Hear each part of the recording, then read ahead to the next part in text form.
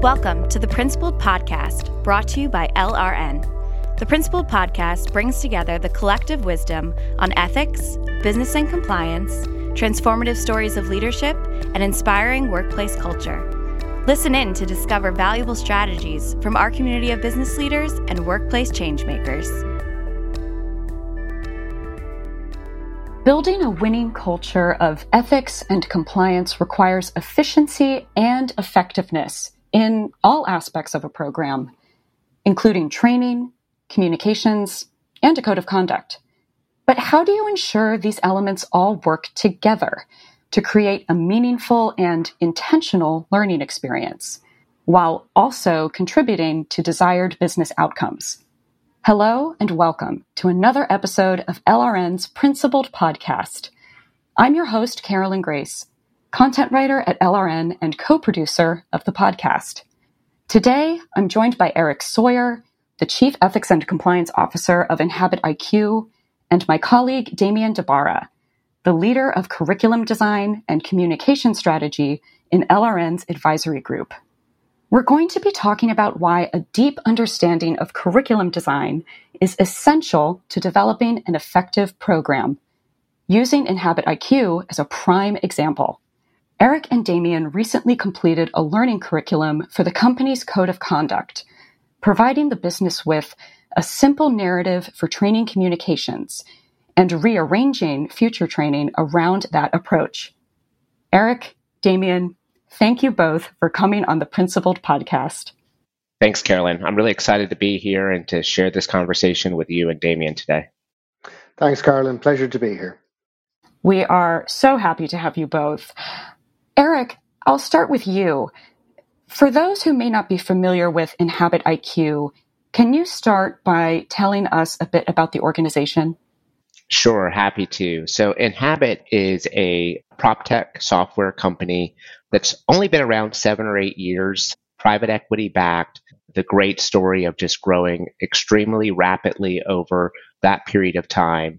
And we really focus on kind of two specific parts of the market. One is the residential community. So if you've ever rented an apartment complex, Inhabit provides a lot of the software for many of those apartment complexes and properties that you may have yourself rented a property at or leased at some point in your life.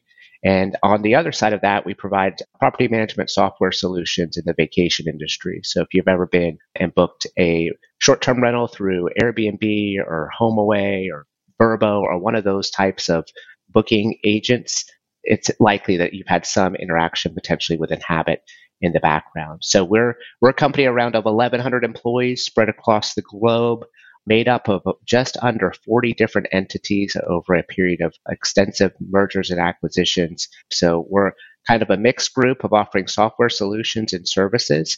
And we're at the point in our kind of company history where we're moving away from what was once a startup mentality to now kind of a leader in this space as we look at best-in-class solutions and best-in-class employee experiences. Thanks. That's quite impressive.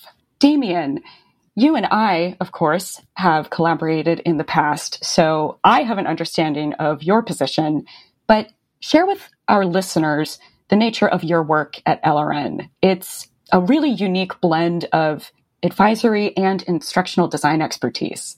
Yes, thanks, Carolyn. So the background to it is that I've spent most of my career as an instructional designer. Originally, I was an instructional designer or scriptwriter, then moved up to being what was called a learning manager, and then became head of instructional design at one point. So I've spent most of my career making e-learning courses, making classroom training, making documents that are used to support those efforts. And over the years, that kind of morphed into going from one learning event up to multiple learning events, or to give it its proper name, a curriculum. So about 4 years ago, I made a pivot and joined the advisory team at LRN in a new role, which is leader of curriculum design and the communication strategies that are rolled out to support those curricula. Those curricula can be really on anything. The bulk of them are in the ethics and compliance space. But they can also involve, onboarding curricula for new hourly associates at a big box retail, how to wrap chicken burgers at a fast food retail outlet, and everything up to complex financial products for financial institutions. So I've been doing this longer than I probably care to admit, but most of my background, as I said, is in instructional design. These days, I worry about reducing efficiency in training time, trying to get people to proficiency in their job faster, trying to make an onboarding experience or an ethics and compliance experience enjoyable, or at the very least, not awful, and trying to make things fun, trying to make things simple.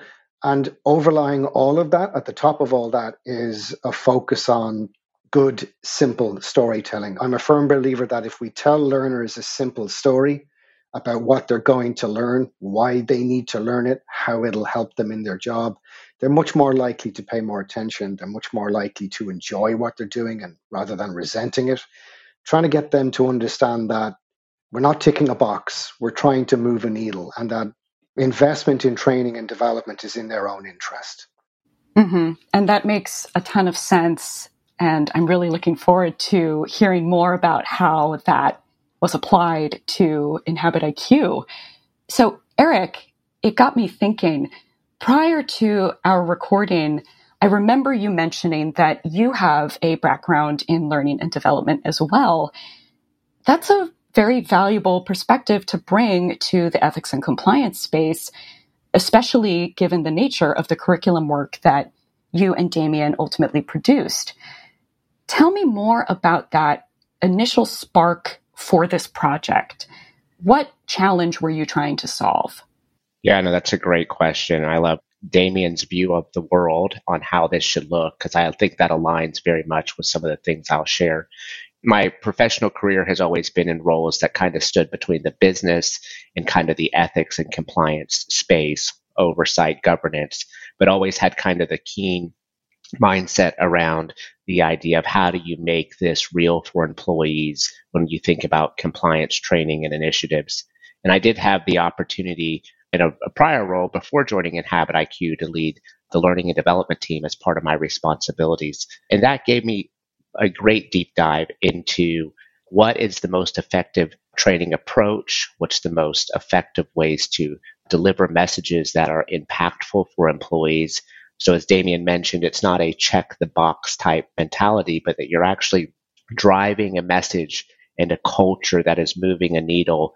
And it's not the dreaded compliance course or fill in the blank exercise that you have to do, taking team members away from their day, but it's something that's actually meaningful, value added, and folks can begin to wrap their head around what we're trying to do as an organization, as well as giving those bite-sized and simple knowledge tactics that they can apply to their day to day. So to your question, Caroline, my exposure to learning and development as a leader was really impactful for me. It also drove a passion to say, how do you do this well? I think we've all been with organizations, or many of us, in which we had to take a course or some type of company required learning, and we walked away and said that was probably not the most enjoyable experience.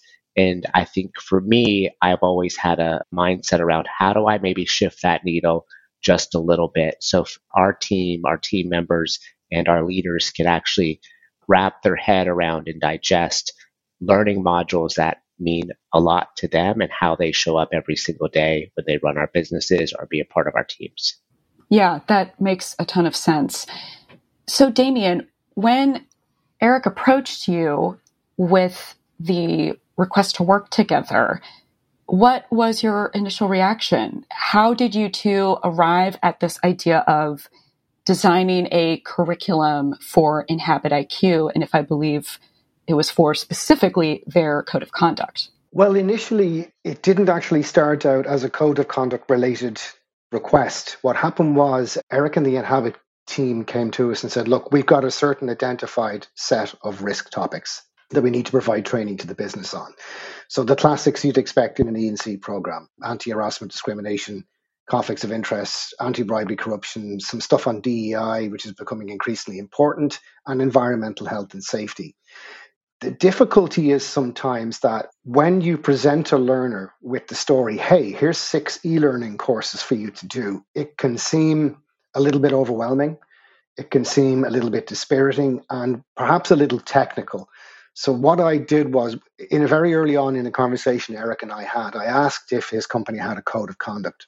Now, the code of conduct document, which most companies have, it's sometimes very celebrated, but oftentimes after it's initially launched, it can get a little bit forgotten. What I wanted to do here was actually put that front and center in the training strategy, because every company has one. And if you look at codes of conduct, I'm being very reductive now, but most codes of conduct have the same 3 or 4 or 5 sections. There's usually an introduction by the CEO or the CICO. There's a statement of the company's mission, vision, and values. And then below that, you'll have 3 or 4 sections. And those sections, generally speaking, I mean, again, speaking very broadly, the first section is usually about people. So that's like anti-harassment policies and training around that, all that kind of stuff associated with people.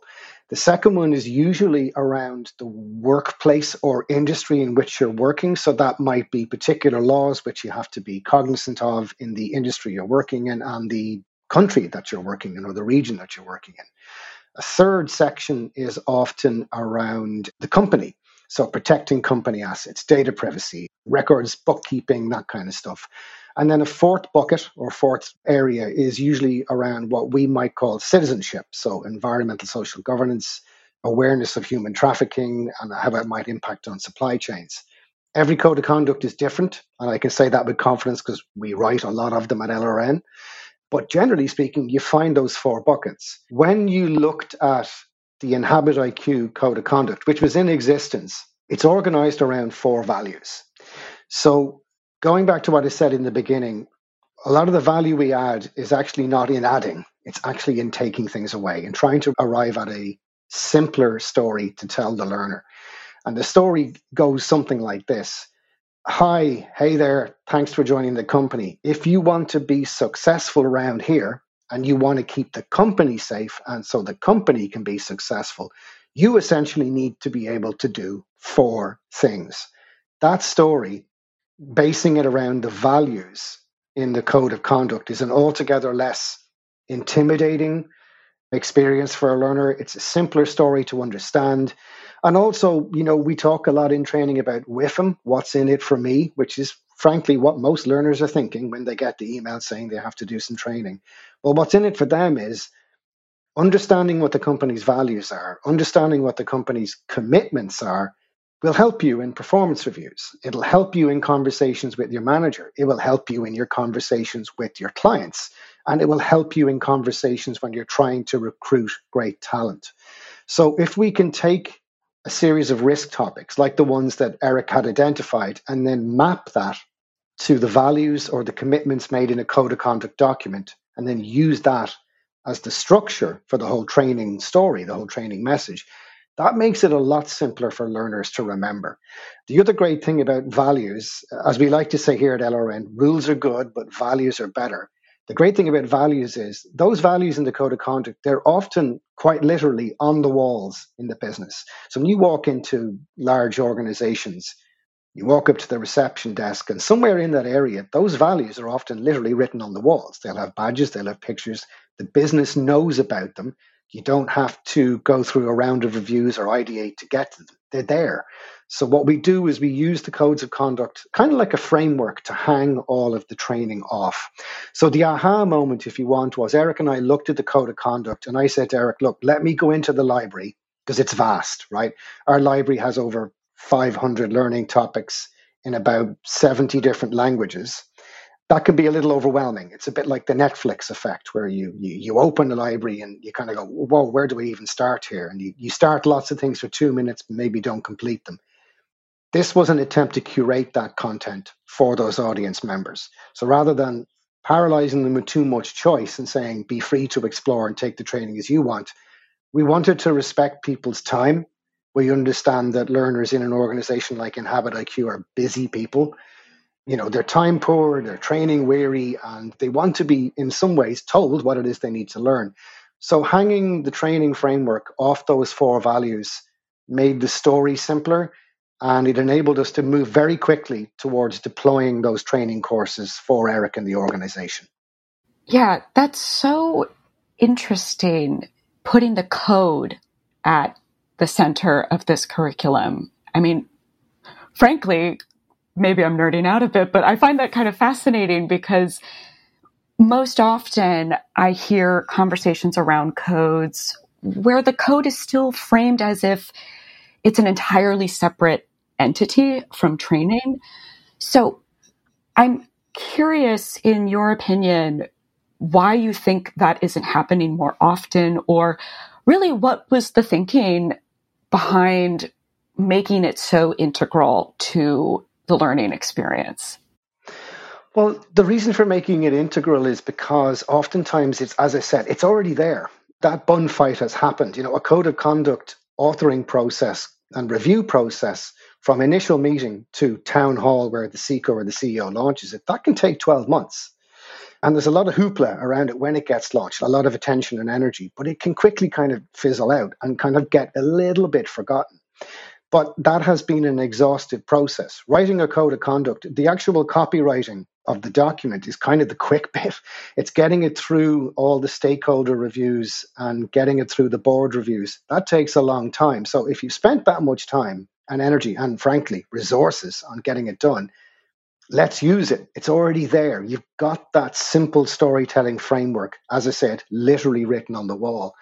As to why that doesn't happen more often, that's an interesting question, which we could take like an hour to unpick. But I think very quickly it's because sometimes one part of a business might take care of the authoring and construction of a code of conduct, and it doesn't get the training department, for want of a better expression, over on the other side of the building, might not actually know about it.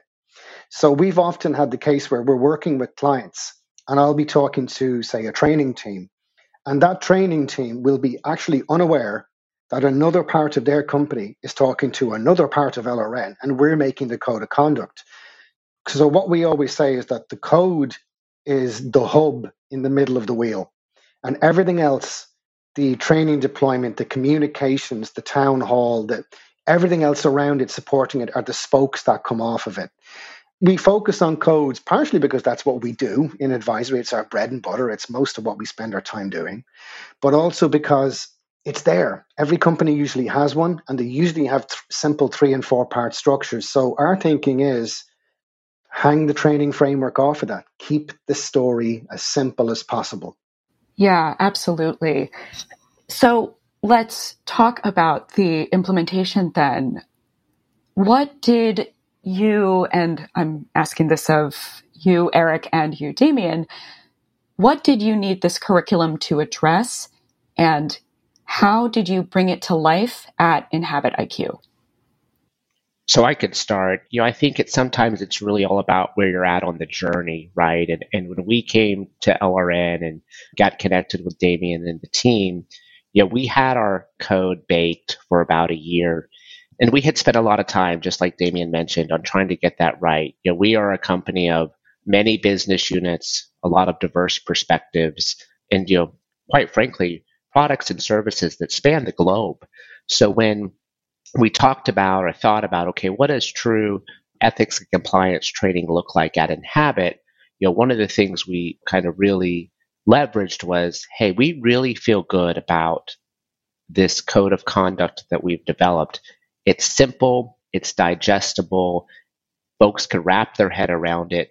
There are values that just make sense to every team member across the organization. We had also seen a little bit of insight into this kind of motto that we created, which was all together, all driven. And as an organization, we began to see how those words began to resonate with people. So there was this idea that if we could begin to kind of get that same mindset running across the organization with our values and our code of conduct, that folks would begin to kind of harness those tenets of that in their day-to-day work. So I think we had hoped for, and now what we're seeing is this idea that we were able to marry up the code with the LRN courses that match specifically to the code. And I'll be quite honest, when Damien kind of approached us with this, I thought to myself, I don't know if this is really going to work. This seems a little bit like trying to fit something's already been created. And when we got back to it, and Damien kind of spent some time really understanding kind of the words on the page that had created throughout the past 12 months or so, it was really easy to kind of fit that into our story. And when you took a step back, you were able to see that we're trying to drive good work and good behaviors and inhabit. And you can do that both from a business success standpoint and from a culture of compliance as well. And it kind of all ties together. So, there was a little bit of skepticism at the front end saying, can this really work? Can this really come together and feel natural from an employee perspective?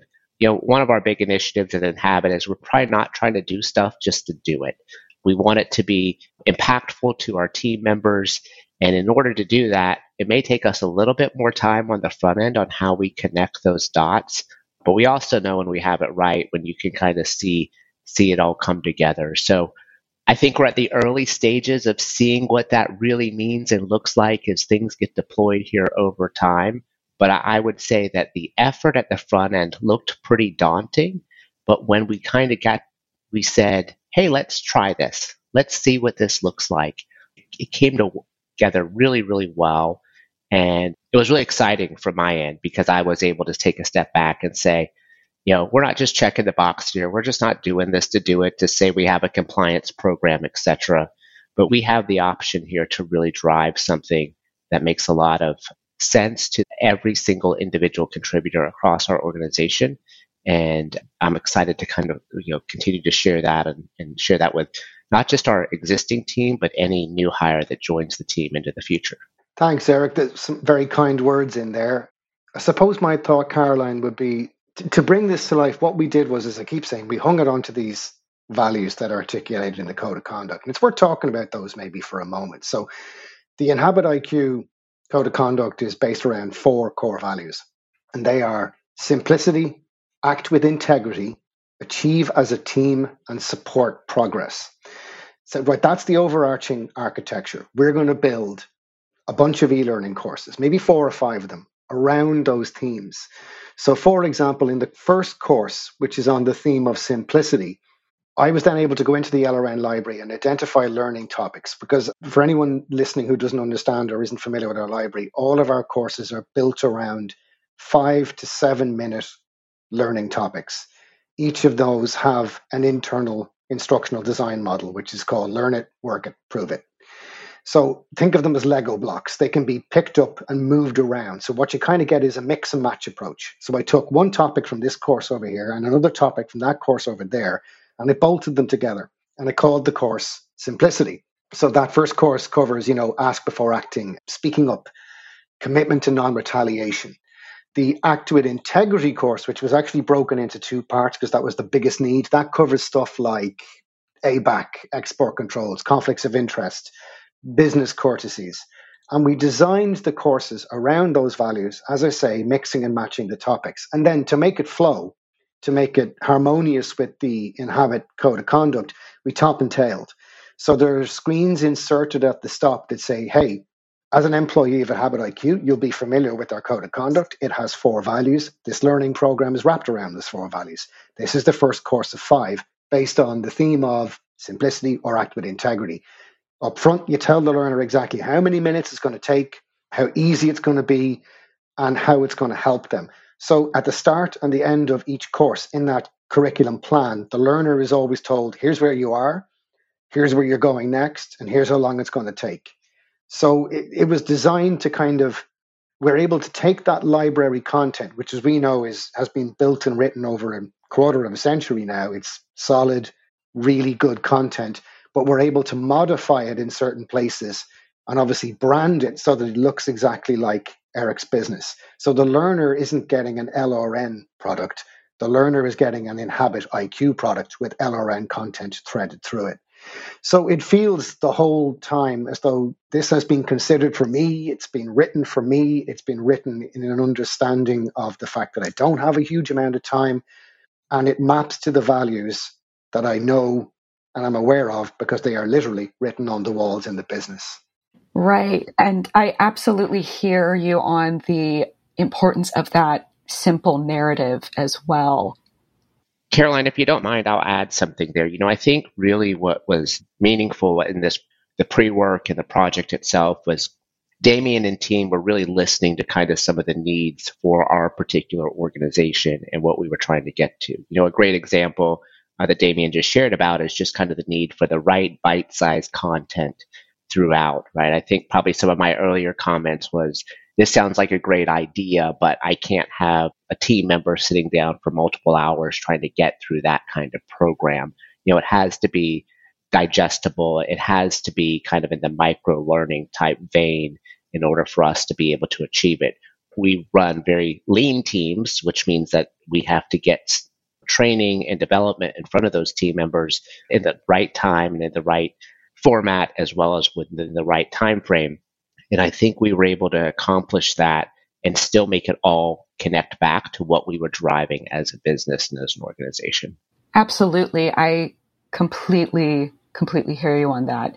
So Eric, tell me, you were touching on it a little bit earlier, but I'd love to follow up and ask what the reaction has been to this rollout. I understand it's fairly new, but what are you hearing from employees and leadership so far?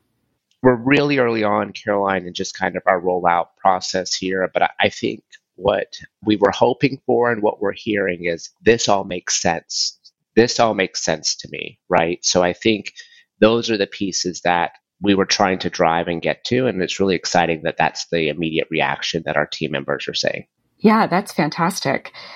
So understanding that, of course, we're still in early stages here, where do the two of you go from here with this project? What's next? Damien, I'll start with you.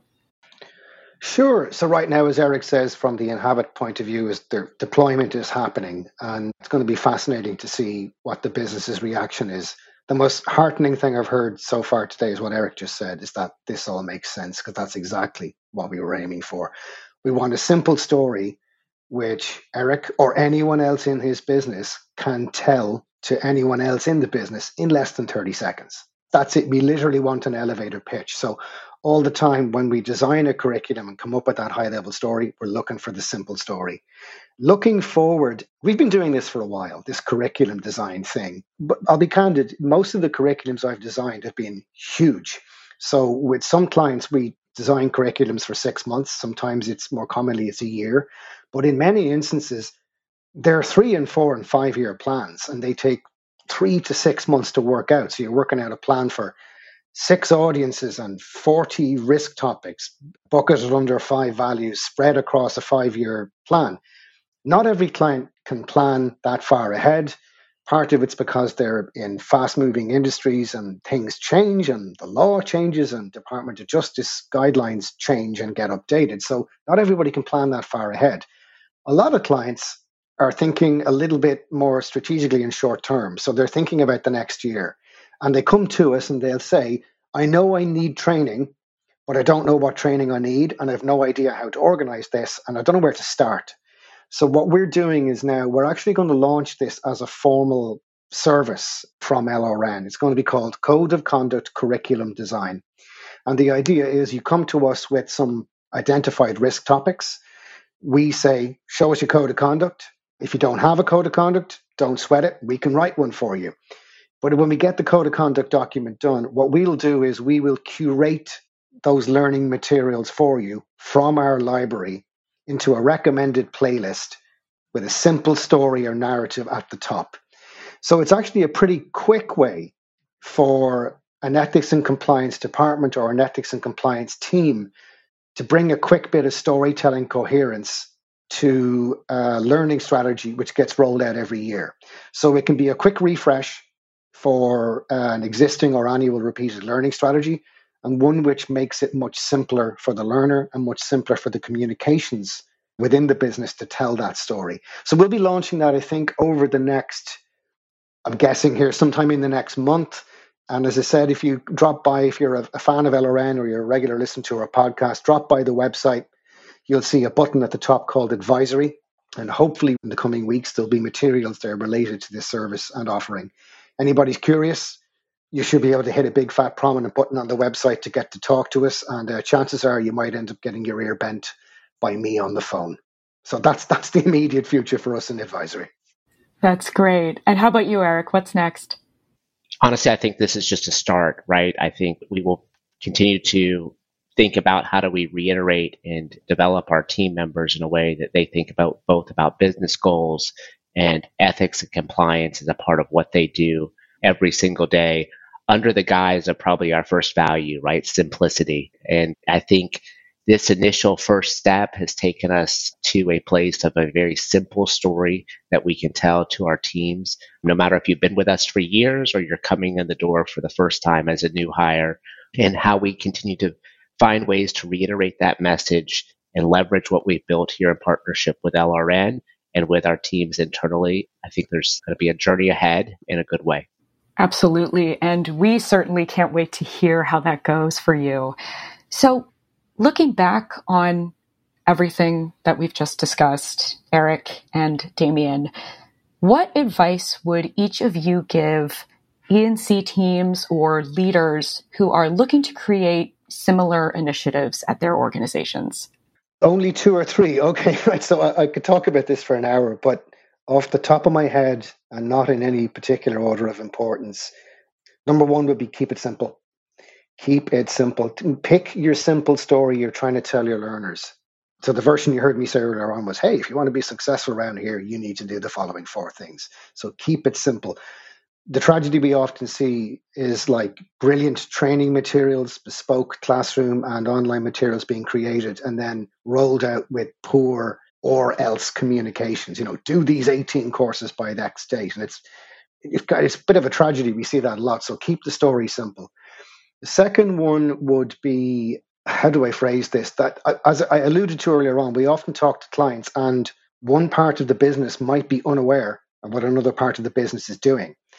And oftentimes we see codes efforts developed in a silo away from what the training and development team are doing. Putting it really baldly, I would encourage everybody working in those kind of areas in their businesses to reach out to the people in the other parts of the business and find out what they're doing. See if they've got a simple story you can hang your framework onto. Because oftentimes it's amazing in LRN, frequently we're the one that bizarrely brings some of our clients together and says, hey, did you know that this guy was doing this over here and this? And they go, no, I didn't know this. And when you get them talking, the story emerges and the structure and the program emerges. Because innovation happens when smart people get to talk to one another. So I would say those are the two big things that come off the top of my head. Keep it simple and reach out to other people in your organization and find out what they're doing. What are the stories that they're telling? And then go from there. Thanks, Damien. I think you took my first one on keep it simple. But did I? but it's so true, right? We tend to overcomplicate these things. And I would say my kind of second tenet of that is don't be afraid of kind of that white sheet of paper. I think when initially Inhabit thought about our code of conduct and training and coming from a company that had some rapid growth over the last couple of years, it was the idea that you're really starting with nothing in some cases. And that actually is probably the greatest opportunity you may ever have to build a program and a culture of compliance and of code of conduct from all the lessons learned that you've seen go right or wrong in your past. So if you're an organization and you are trying to figure out where do I even start, I would say if you have the opportunity to start with that blank sheet of paper and to co-create that with your teams, with folks like LRN, jump in and do that. Don't let that kind of hold you back, because that may be one of the only opportunities you have to do that and maybe one of the most rewarding. I know it's been for me and for my teams to kind of start from nothing and build something that you're really, really proud of and that your team members are excited about when they think about your company values, your code, and how you implement that through training each and every day. That's great. This has been such an insightful conversation, Eric and Damien. I've learned so much from you two, and I feel like we could keep going for another few hours, as each of you have mentioned at certain parts in this conversation. But unfortunately, we are out of time for today. So thank you both for joining me on this episode. Thanks, Carla, and thanks, Eric. It's been a pleasure. It's been great to be here. Thanks for having me. And thank you to our listeners. Once again, my name is Carolyn Grace, and I hope you join us next week on the Principled Podcast by LRN. We hope you enjoyed this episode. The Principled Podcast is brought to you by LRN. At LRN, our mission is to inspire principled performance in global organizations by helping them foster winning, ethical cultures rooted in sustainable values. Please visit us at LRN.com to learn more. And if you enjoyed this episode, subscribe to our podcast on Apple Podcasts, Stitcher, Google Podcasts, or wherever you listen. And don't forget to leave us a review.